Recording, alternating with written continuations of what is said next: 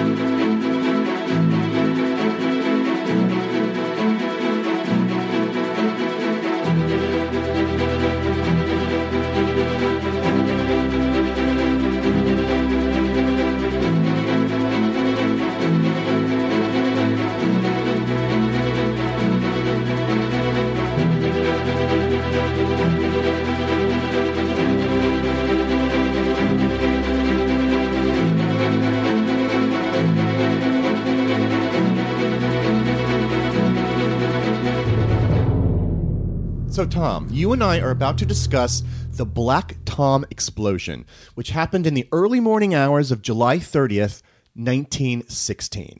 Right, and it happened on Black Tom Island, which is a small island just off Liberty Island and Ellis Island, just to the west of those, in New York Harbor. I should add that this show is sort of skirting the parameters of our show because it is a story also about New Jersey, but this island and the effects of this particular event shook New York to its core. Literally.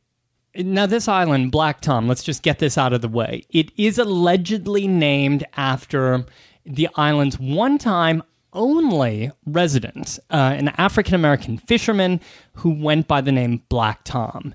It was originally a very small, tiny little thing. It was connected later to the mainland in New Jersey by a land bridge in the late 19th century, and railroad tracks were laid upon the land bridge, and the island, Black Tom Island, was used as a railroad depot in the turn of the century. So it was actually a sizable island. It wasn't super tiny. It actually had enough space for a few buildings. Well, it was built up with landfill, so it would end up being much larger than the original natural island. But yes, they would build this mile-long pier into New York Harbor, to which vessels and barges could be docked. On the island itself, there were plenty of warehouses, depots for the trains. It was a pretty big operation. And by 1905, the railroad facility was owned and operated by the Lehigh Valley Railroad. They ran the shipping port, and they were the ones responsible for expanding the island. And shortly thereafter, the island fell under the jurisdiction of Jersey City, so it was part of Greater Jersey City. So a routine industrial island delivering freight back and forth between ships and the railroad. Yes, and it had a prized position right here in New York Harbor. It seemed to operate without much drama for much of its existence. The only thing of note that I could find in the papers was a small piece, like 3 paragraphs, in the New York Times on July 17th, 1907, about 2 sailors who had drowned off the island. The headline was, "Drown in each other's arms.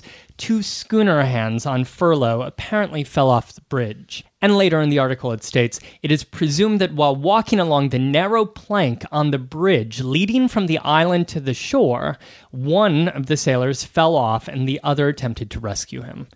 The island was really just known for its shipping business, a business that turned to munitions and firearms and explosives with the onset of World War I.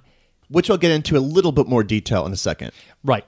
But let's just say at this point that by 1915, because of developments in the war and the blockade of Germany by the British Royal Navy, the U.S., even though the U.S. was a neutral country at this time, the U.S. was only trading arms with the Allied forces, so Great Britain, France, and Russia. So shipping lots of explosives through New York Harbor, and specifically this particular place. Right. The railroads would bring these explosives across the country from their munition plants to Jersey City and out along this land bridge to unload into the warehouses or directly onto barges that would take them out to the ships.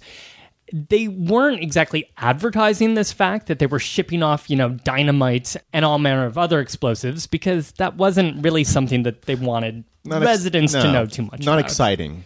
Nor did they want, German secret agents who were, of course, by that point, crawling around Lower Manhattan, kind of gazing around, trying to figure out where pro-Allied activity was taking place. But this is kind of the setup for the summer of 1916. Why don't we pull back a little bit, maybe to the start of the war in 1914? Right. So war had broken out in Europe in 1914 between the Central Powers, that's Germany and Austria-Hungary, versus the Allied powers, which was initially Great Britain and France and Russia. Now, these two sides would gain additional nations as the conflict continued for years. The U.S., under President Woodrow Wilson, would declare itself neutral, but would end up really only trading munitions with the Allied forces, which was noticed by the German secret agents. So there's already German secret agents in the city, even at the beginning of the war, right? Because I assume they were kind of stranded here, right? Well, some, but we have to look at the ambassador from Germany who came to the neutral United States to serve as ambassador. That's a man named Count Johann von Bernstorff, who brought with him to Washington and to his New York office, because he had an office at 60 Wall Street, not your typical cast of diplomats, but instead a rather colorful cast of characters, and a huge budget, $150 million, much of which was slated for intelligence gathering and sabotage, where they would, among other things, issue fake passports to German undercover agents to go off to France and to Great Britain. So the passports themselves were actually real passports, but what they would do is bribe or just pay off men who were out of work and, weren't planning on going out of the country anytime soon. So they would get real passports, and then, of course, would then be faked with the names and identities of Germans who were already residing in New York at this time. So then they could go back and engage in battle back home. But they were also issuing fake passports to allow undercover agents to travel to France and to Great Britain. And spy over there. And spy for the Central Powers. But of course, a great, great majority of the German Americans who were living in New York, millions of people who had immigrated into the United States in the second half of the 19th century and early 20th century, were not at all involved in any of this. And furthermore, they had assimilated quite well into the American society, becoming successful businessmen, very well-respected citizens. So this was dragging their reputation a bit through the mud. There were already 2 or 3 generations of German immigrants in New York City who were basically the bedrock of a lot of neighborhoods. So, of course, there was also a lot of anti-German sentiment. And meanwhile, the yellow press was filled with sensational stories of saboteurs and of German double agents, men popping out of cars in the middle of the night and running down alleyways. It was all spy and all intrigue. But some of that was rooted in fact, because between 1914 and 1918, German agents sabotaged more than 50 sites in the U.S., and 30 of those were in New York alone, which isn't really that surprising that there would be so many that were sabotaged in New York and New York Harbor, because the area was home to so many factories and such important large ports shipping things back to Europe. So then it would make sense that this little island, Black Tom Island, with this very active railroad bridge, with these warehouses, with these barges loading munitions on ships, would be a prime target. I'm glad we got back to this point because I want to spend a little bit more time here on the absurdity of munitions and explosives being built. We're talking millions and millions of pounds of explosives that came through here, that were either manufactured here or that were, of course, being transferred from here. This was not just a phenomena of World War I. This is actually how it had been for decades. A sort of lighter example of this, of course, was the many dozens of places around here that manufactured fireworks. And, well, for a short time even, fireworks were sold on a street just off of City Hall, and it was nicknamed Firecracker Lane. There would be several distributors of fireworks, like, in the middle of the city. Wow. For a short while. Buildings would actually catch on fire here. Oh. So they had to eventually run that out of town, clearly. But because of this, a lot of businesses around the area, including Staten Island, which was also very well known for these kind of places, they sort of had fireworks as their kind of cover. But what they actually manufactured were things that were a lot more serious, either munitions or the machinery or chemicals that could make munitions. And these were produced in factories in New York City? Yes. And so you may, of course, wonder why. But by the time of World War I, America was actually in a financial slump. There was almost 1 million people unemployed. This war had cut into profits in other ways, in other industries, and really damaged the export industry for a short time anyway. But munitions were a growth industry here, right? So if you were already manufacturing fireworks and it was legal, and why wouldn't you just sort of expand it if you knew you could get a lot more income, right? Makes perfect sense, although it sounds still pretty dangerous. As production increased here in these years, as you mentioned, there were a larger number of accidents. Between 1914 and 1916, there were the most accidents because, of course, they weren't just manufacturing fireworks, but that was always the cover. A smokescreen, if you will. Definitely a smokescreen. One example of one of these quote-unquote fireworks companies, on October 3rd, 1914, in Jersey City, so really not that far from Black Tom, the Twiller and Street fireworks plant exploded.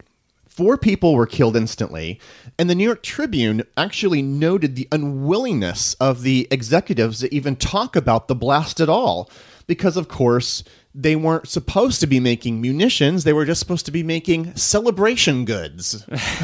Did they expect foul play? Or was it just another case of a fireworks factory exploding? Well, an eerie parallel to the story that we're about to tell, it is later believed that this particular fireworks plant was sabotaged. But the thing is that there were these explosions all the time. That's the sort of sad reality, that these things kind of happen once in a while, and because of just the improper care of these particular explosive devices. But Germans already by this time, by 1914, when this fireworks plant exploded, these were already being targeted. So from a book I read called The German Secret Service in America, 1914 to 1918, quote, a circular dated November 18th, 1914, issued by German Naval Headquarters to all naval agents throughout the world, mobilized all agents who are overseas and all destroying agents in ports where vessels carrying war material are loaded in England, France, Canada, the United States,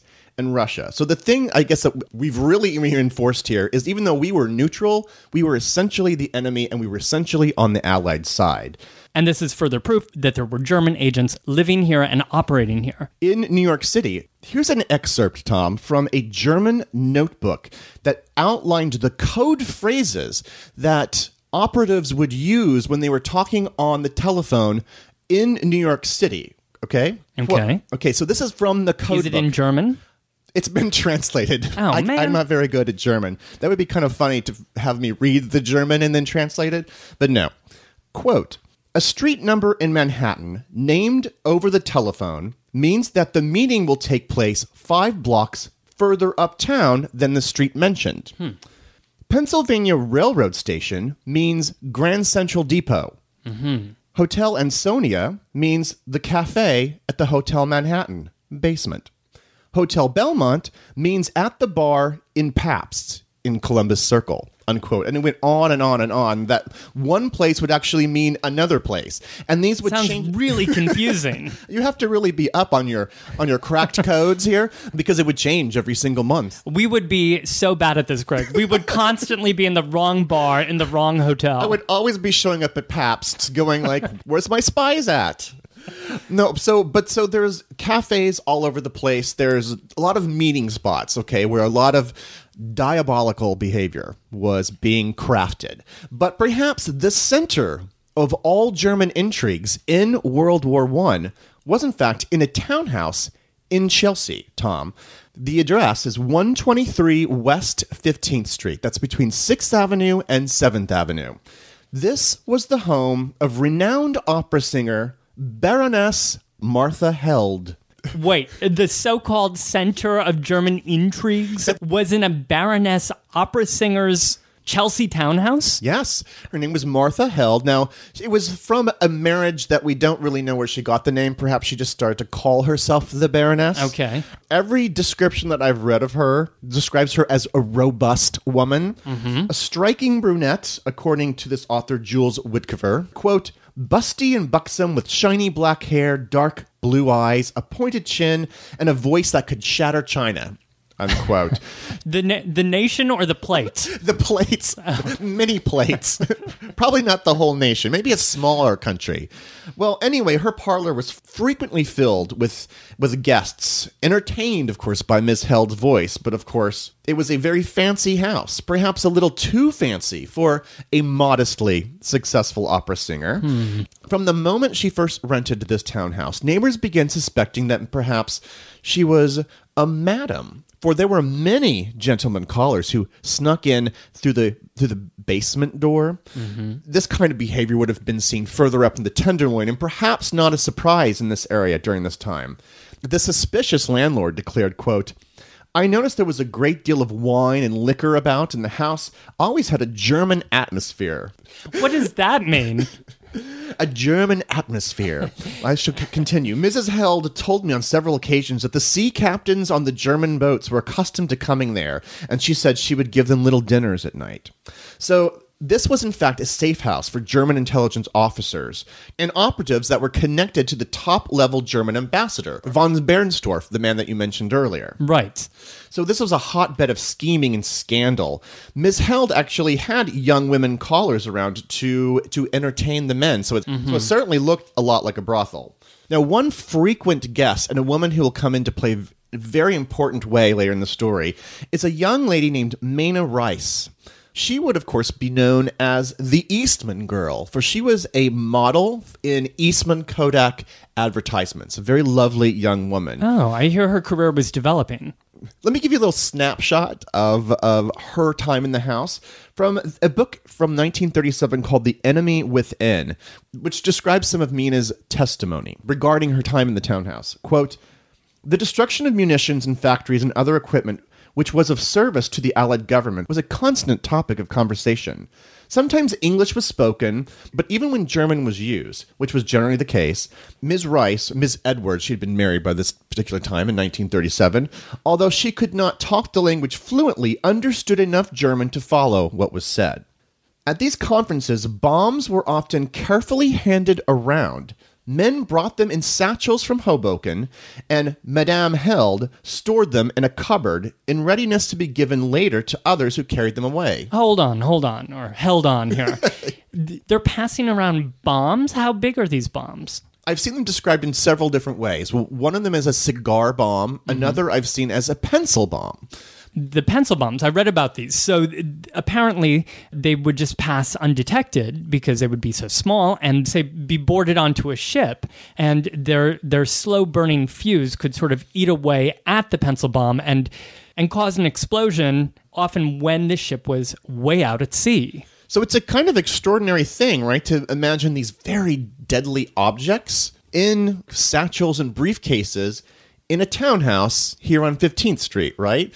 And not only bombs, it would be blueprints that would be unfurled. It would be photographs that would be carefully examined. Just imagine the scene of a typical evening here in the parlor of German operatives here destroying things here in the New York City area. And then absurdly, as pictures of Ms. Held stare down upon these particular events, then Ms. Held would then frequently break into operatic song here, as Ms. Rice here is sort of floating around the edge, kind of listening to everything. Sounds sinister. Well, one evening, a few days before the sabotage out at Black Tom, two chemists, according to Mena, came into the house with explosive chemicals that they were stored up in the cupboard. And then they began speaking about something that was about to happen very, very soon. She got freaked out. In fact, that weekend left town. So she's not even in town for the events that we're about to describe here. So she took off. Did she tell anybody on her way out of town? She didn't. This is kind of one of the big mysteries of this whole story. One theory is the fact that if she announced her participation in this, or that she went to this house, that no one would believe her and would look at her life and the number of times she would go there and think, oh, well, you're a prostitute at a brothel and you're just trying to cover this up. She didn't feel like she had a lot of credibility in this. And it's true, who knows if they would have listened to her, but I mean, we'll never know that now.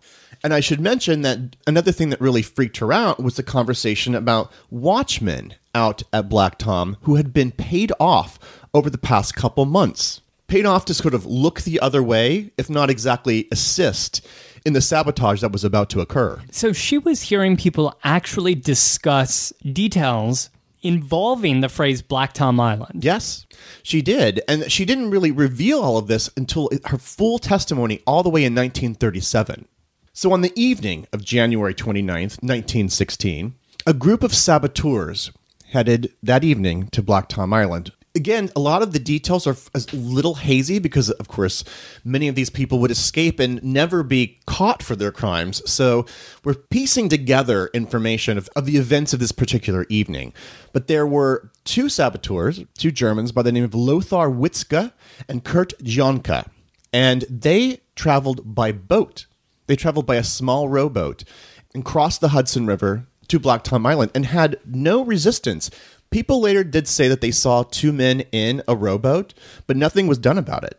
Meanwhile, there was a third saboteur named Michael Christoph who traveled overland, did not come via boat, and he got to the site as well, thanks to some of these bribes that had been distributed throughout the past few weeks. Now, unfortunately, the rail yards were filled with locomotives, filled with 2 to 4 million pounds of explosives. So this was just a little bit before midnight. Within 2 or 3 hours, New York City and the entire region would be shaken to the bone. We'll get to the details of this chaotic, frightening event after the commercial break. In the decades before the Civil War, slavery's grip on America tightened. But soon, a diverse group of abolitionists, both black and white, began to construct a clandestine path to freedom for the enslaved. Hosted by Lindsey Graham, Wondery's podcast, American History Tellers, takes you to the events, times, and people that shaped America and Americans, our values, our struggles, and our dreams.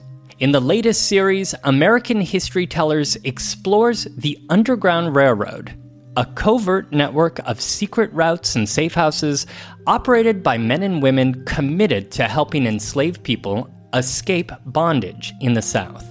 Fugitive slaves and anyone helping them face terrible violence and even death if caught.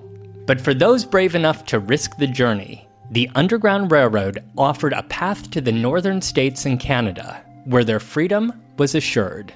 Follow American History Tellers on the Wondery app or wherever you get your podcasts. You can binge this season's American History Tellers, The Underground Railroad, early and ad-free right now on Wondery Plus. And now, back to the show.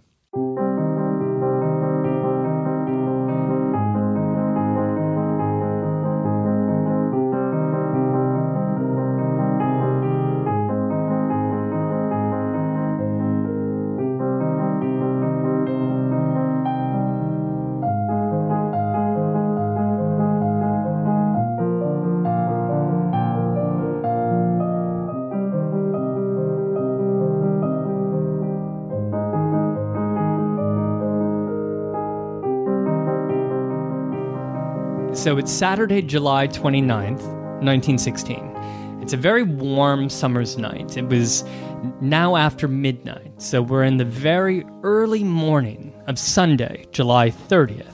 It's still hot, and the air is thick with mosquitoes. On Black Tom Island, there are 70 to 100 railroad cars that were stopped in their tracks for the night. They were packed with more than 1,000 tons of munitions.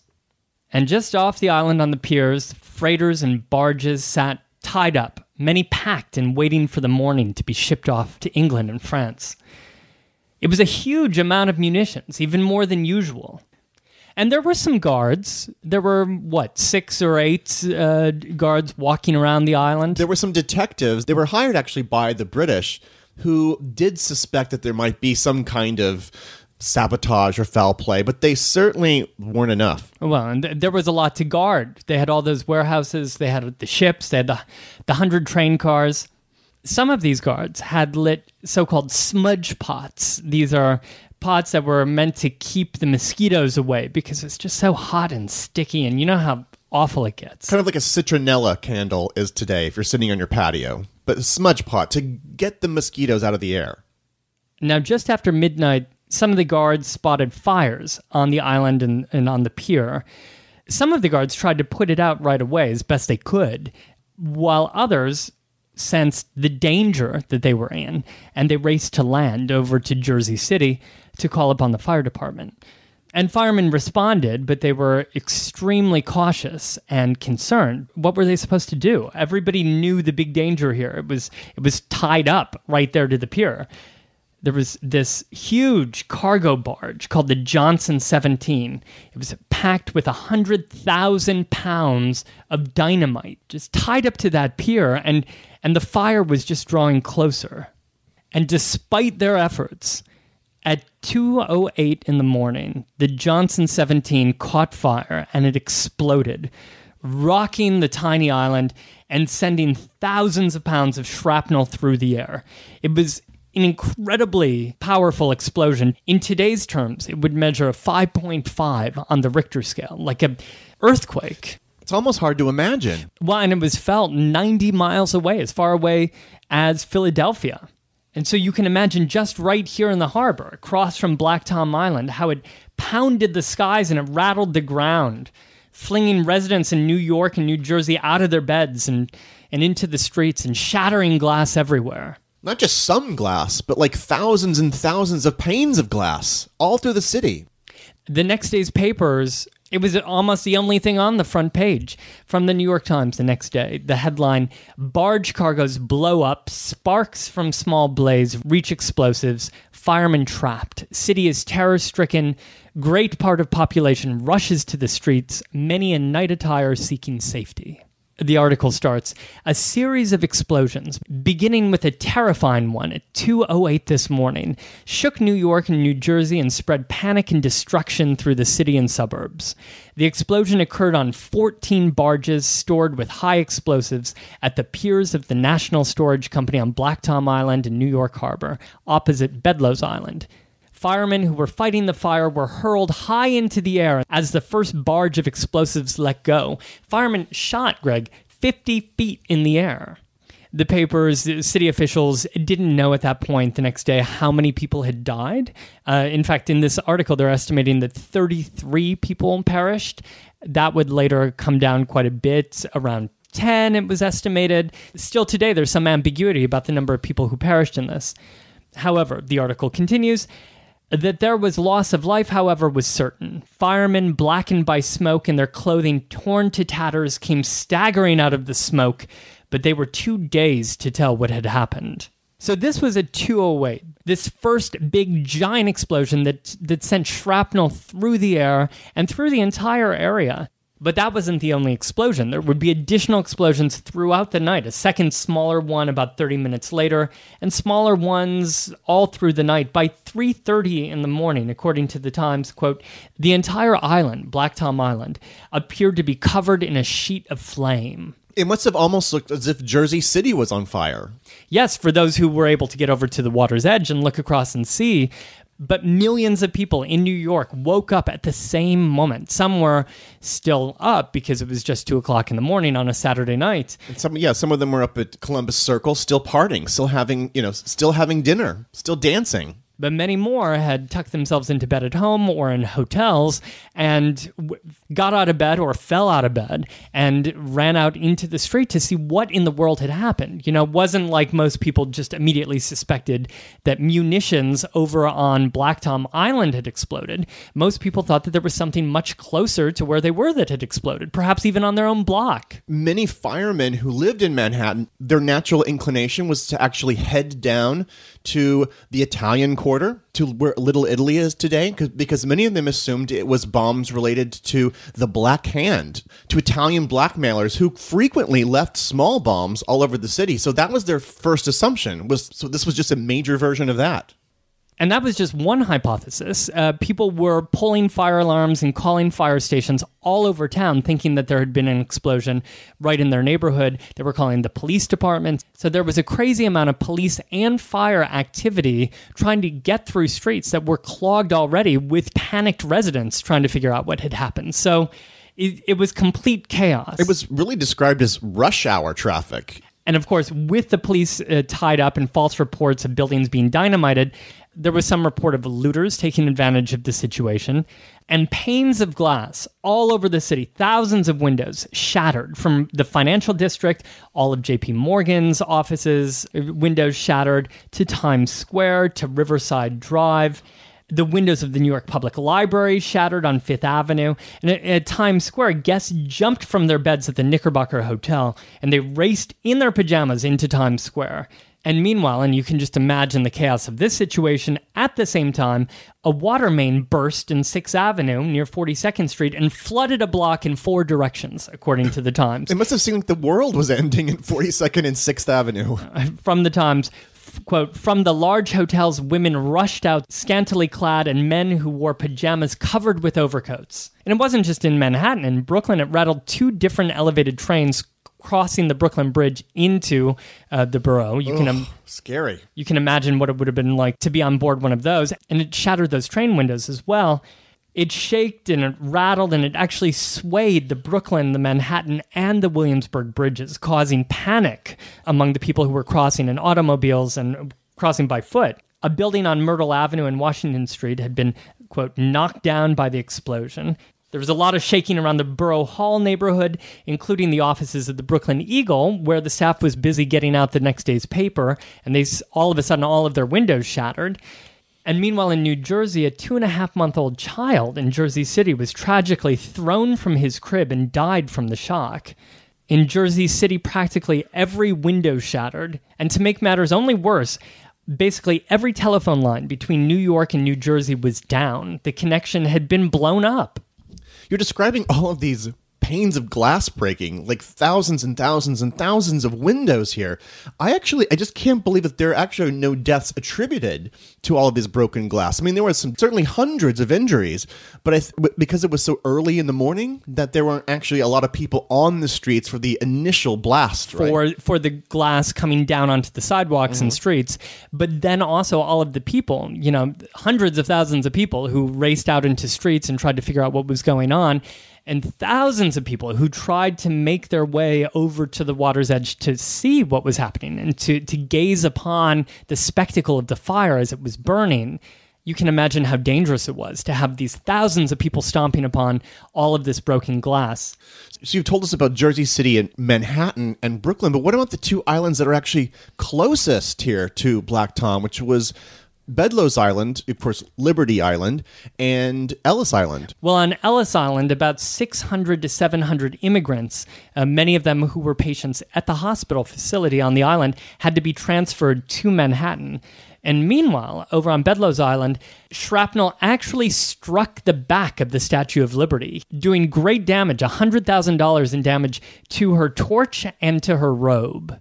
Imagine, Greg, these bullets and these bombs that had been meant for a war in Europe actually attacking instead the very symbol of liberty here in the United States. Well, that is some unfortunate symbolism here.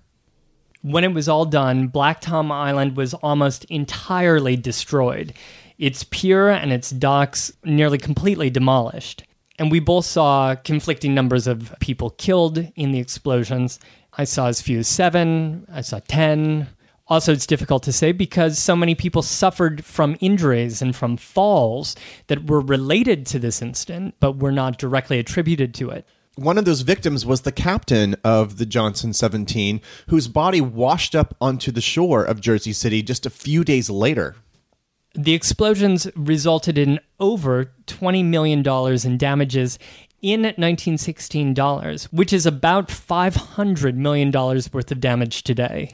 And you want to know the really sad thing about this, the sad statement of the day, is even this explosion, this massive explosion, the biggest explosion that most people had ever seen, ever experienced, well, many just presumed it was an accident. There have been many people warning about the extra storage of explosives that were on this island and how it needed to get off of this island. It needed to be distributed a little bit better. In fact, afterwards, some of the first arrests were actually officials at the plant here at Black Tom's who were later charged with, quote, criminal and gross negligence. These were the guards? These were the owners of some of the warehouses and the plants here. Now, do you remember Michael Kristoff? He was one of the 3 saboteurs who traveled along land, who got him because of the bribery of the guards. Right. Well, he was actually arrested in Bayonne, New Jersey. He was questioned and then let go because he was presumed to be a little deranged, actually. And the weirdest detail about him, and we'll get to him a little bit more later, but the weirdest detail is that after this, in 1917, he then enlists in the U.S. Army. Believe it or not, Tom, just a few months later, on January 11th, 1917, it is believed that saboteurs struck at another munitions factory just 8 miles away in Kingsland, New Jersey. Today, that's Lyndhurst, New Jersey, if you're familiar with that town. This was equally forceful in nature, similar to Black Tom's. The damage was about $17 million here. Fortunately, this was not as tragic an explosion, thanks to one brave switchboard operator named Tessie McNamara, who stayed at her post as the explosion was happening here at Kingsland and transmitted a message to all of the buildings on the site. And so because of her, no one died in the Kingsland explosion. And she became a hero afterwards. Again, speculation of the Kingsland explosion, it was also believed to have just been an accident. I don't know just a freaky coincidence. Yes, well, I mean, things apparently exploded all the time back then because of all of these factories. And I also think there was just something about a lot of Americans just didn't want to be pulled into this war until they absolutely had to. So I think a lot of this was trying to prove they were an accident because they didn't want to believe that they were sabotage. Well, America would enter World War I less than a year after the big Black Tom explosion. And shortly after, Germany, perhaps knowing that U.S. entry into the war was inevitable at this time, had announced unrestricted submarine warfare and had promptly sunk another U.S. ship. We forgot to even mention, Tom, the Lusitania that had left New York City and had been another victim of this war. But in terms of the Black Tom, did anybody ever get arrested for this? Amazingly, trying to find the identity of the culprits of the Black Tom disaster would take far longer than the war, would actually take a couple more decades, believe it or not. The end of the war was on June 28th, 1919, when the Germans and the Allied countries signed the Treaty of Versailles. An investigation into the Black Tom explosion was reopened in 1922 when Congress formed a commission which would allow private companies to then sue these war powers for alleged crimes against their property. But it's kind of an interesting concept, right? But if you think about the Lehigh Valley Railroad, they had suffered a tremendous damage to their shipping ports. Yeah, I mean, it was a private company that suffered because of this international crisis. And, and on top of it, they literally lost an island. The entire island was gone. So it was because of Lehigh that the investigation was reopened. They brought back Mr. Michael Kristof, who then became a leading suspect. Although, again, it's hard to know if he was like a crafty actor who was like pulling the wool over these people's eyes, or if he was just maybe kind of a dense person and, not a very intelligent person, and they couldn't believe that he would have been part of this elaborate conspiracy. Mr. Kristof was actually involved in this investigation even after his death. In 1928, they actually went as far as exhuming his body from a Staten Island potter's field. And even here, and this is where it gets really mysterious and where maybe he was not exactly what he said he was. For when they exhumed his body, they discovered that the body held papers that matched Kristof's name, but the dental records of this body did not match those of Michael Kristof, leading some to believe that his death was faked. That they had buried another person? That to escape and to lose his identity, that he took another body, said it was him, buried it under his name with his own papers, and then left town. Now, Lehigh actually originally lost their case with the commission, but it then was eventually reopened and stretched well into the 1930s. And it was around this particular time that we got the testimony of our Eastman girl, who began telling her stories of the mysterious Chelsea townhouse of Martha Held. They also retrieved the confession of a man named Paul Hilken, who was a man who lived in Baltimore and who was connected with the bribery scheme of bribing these guards. He was the paymaster for the German agents and had in fact paid the agents that were connected to the Black Tom explosion. Now, with his cooperation, he actually was able to prove that he was part of this by delivering to the investigation a magazine from 1917 that had penciled in payments to the various men that were responsible for the explosion. And the penciled in parts, I love this, were in invisible ink. They were in lemon juice, and you could only read them when the heat was applied. Just to add almost a cliche of sabotage at this point in the story. Wow, this tale just took an unexpected Encyclopedia Brown twist, Greg. Well, I hope lemon juice. Yeah, I hope it didn't sour on you. Oh. I won't get into all the legal specifics because this thing drags all the way to the Supreme Court in 1941. So reaching all the way then to the Second World War. By the 1950s, even after the Second World War, the German government agreed to finally compensate the victims of the Black Tom explosion, which even that then took an incredibly long time to complete this payment of $50 million. The final installment of the payment was paid as late as 1979. Wow. Well, what exists today of any of this? There are actually 3 places you can visit. So the first place is the actual site of Black Tom Island. It is in the area of today's Liberty State Park in Jersey City. It's inside the park. It's in the park, yeah. The southeastern part of the park, if you go there today, you'll find a small plaque that says, quote, "You are walking on a site which saw one of the worst acts of terrorism in American history." Now, the second place that you can visit, you can't go inside, of course, but 123 West 15th Street, that building is still there. That townhouse is still there, but it is radically redone on the front of it. It looks nothing like it would have back then. I believe that there's even a garage, which is an odd thing to have on a side street in Chelsea. But it shows no evidence of being the lair of a German opera diva. Believe it or not, there's no marker or plaque that alerts us to the fact that a baroness had a parlor filled with German spies at that particular spot. And of course, the third site on this list that you can visit, that you can see, is of course the Statue of Liberty, which suffered over $100,000 in damage because of the Black Tom explosion.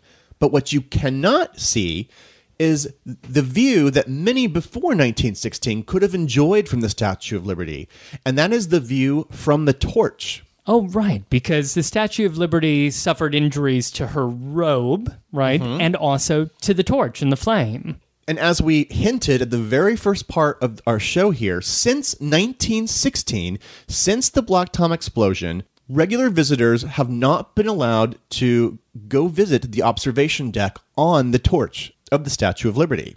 And it has been closed this whole time? It's been closed 100 years? 100 years. I mean, it's great. It's funny because when you see early pictures, there's clearly an observation deck where you can kind of walk around it. It looks a little frightening to me when you look at those photographs because you're so high in the air. But because of this disaster, regular visitors have not been allowed into the torch. No, but the crown is open. The crown has been closed, like for instance, because of 9/11, but the crown was reopened a few years ago. But not the torch. But not the torch. I mean, it's a much smaller space. It's much harder to secure. It's a smaller thing. It's and probably place. not up to code. Certainly not up to code. But it is here that you can find the lasting legacy of the Black Tom explosion. Join us on our website, BoweryBoysHistory.com, to see photos, illustrations, maps, and other stories about the explosion here on Black Tom Island. You can also join us on Twitter and join our growing communities on Facebook and on Instagram. I usually update Instagram frequently, but not so much because we're just trying to get this damn book done. Okay, yes. So... But hey, in terms of the book, we have some big news. We've made it through the first draft, and we're now in the middle of editing the second draft. But we're really excited about it, and if it doesn't drive us insane, we can't wait to debut it for you. Well, actually, I like the second draft because now we get to start sticking more jokes and some more puns into the history. Well, we get to sculpt it. It gets to sound a little bit more like our voice because, you know, obviously the most important part was the information. Oh, right. We had to get the history right. Right. And of course, we send big thanks and gratitude to our patrons and supporters who have joined us at patreon.com. That's patreon.com/Bowery Boys for as little as $1 a month. There are a lot of patrons who have joined us who will actually be receiving a signed copy of the book when it comes out. So thank you so much for your support. It's because of you that we've been able to produce a new show every 2 weeks. And speaking of Patreon, we will be producing a little extra special based on the Black Tom Island show here, exclusive for you guys. That'll be coming out next week. So thank you very much for listening.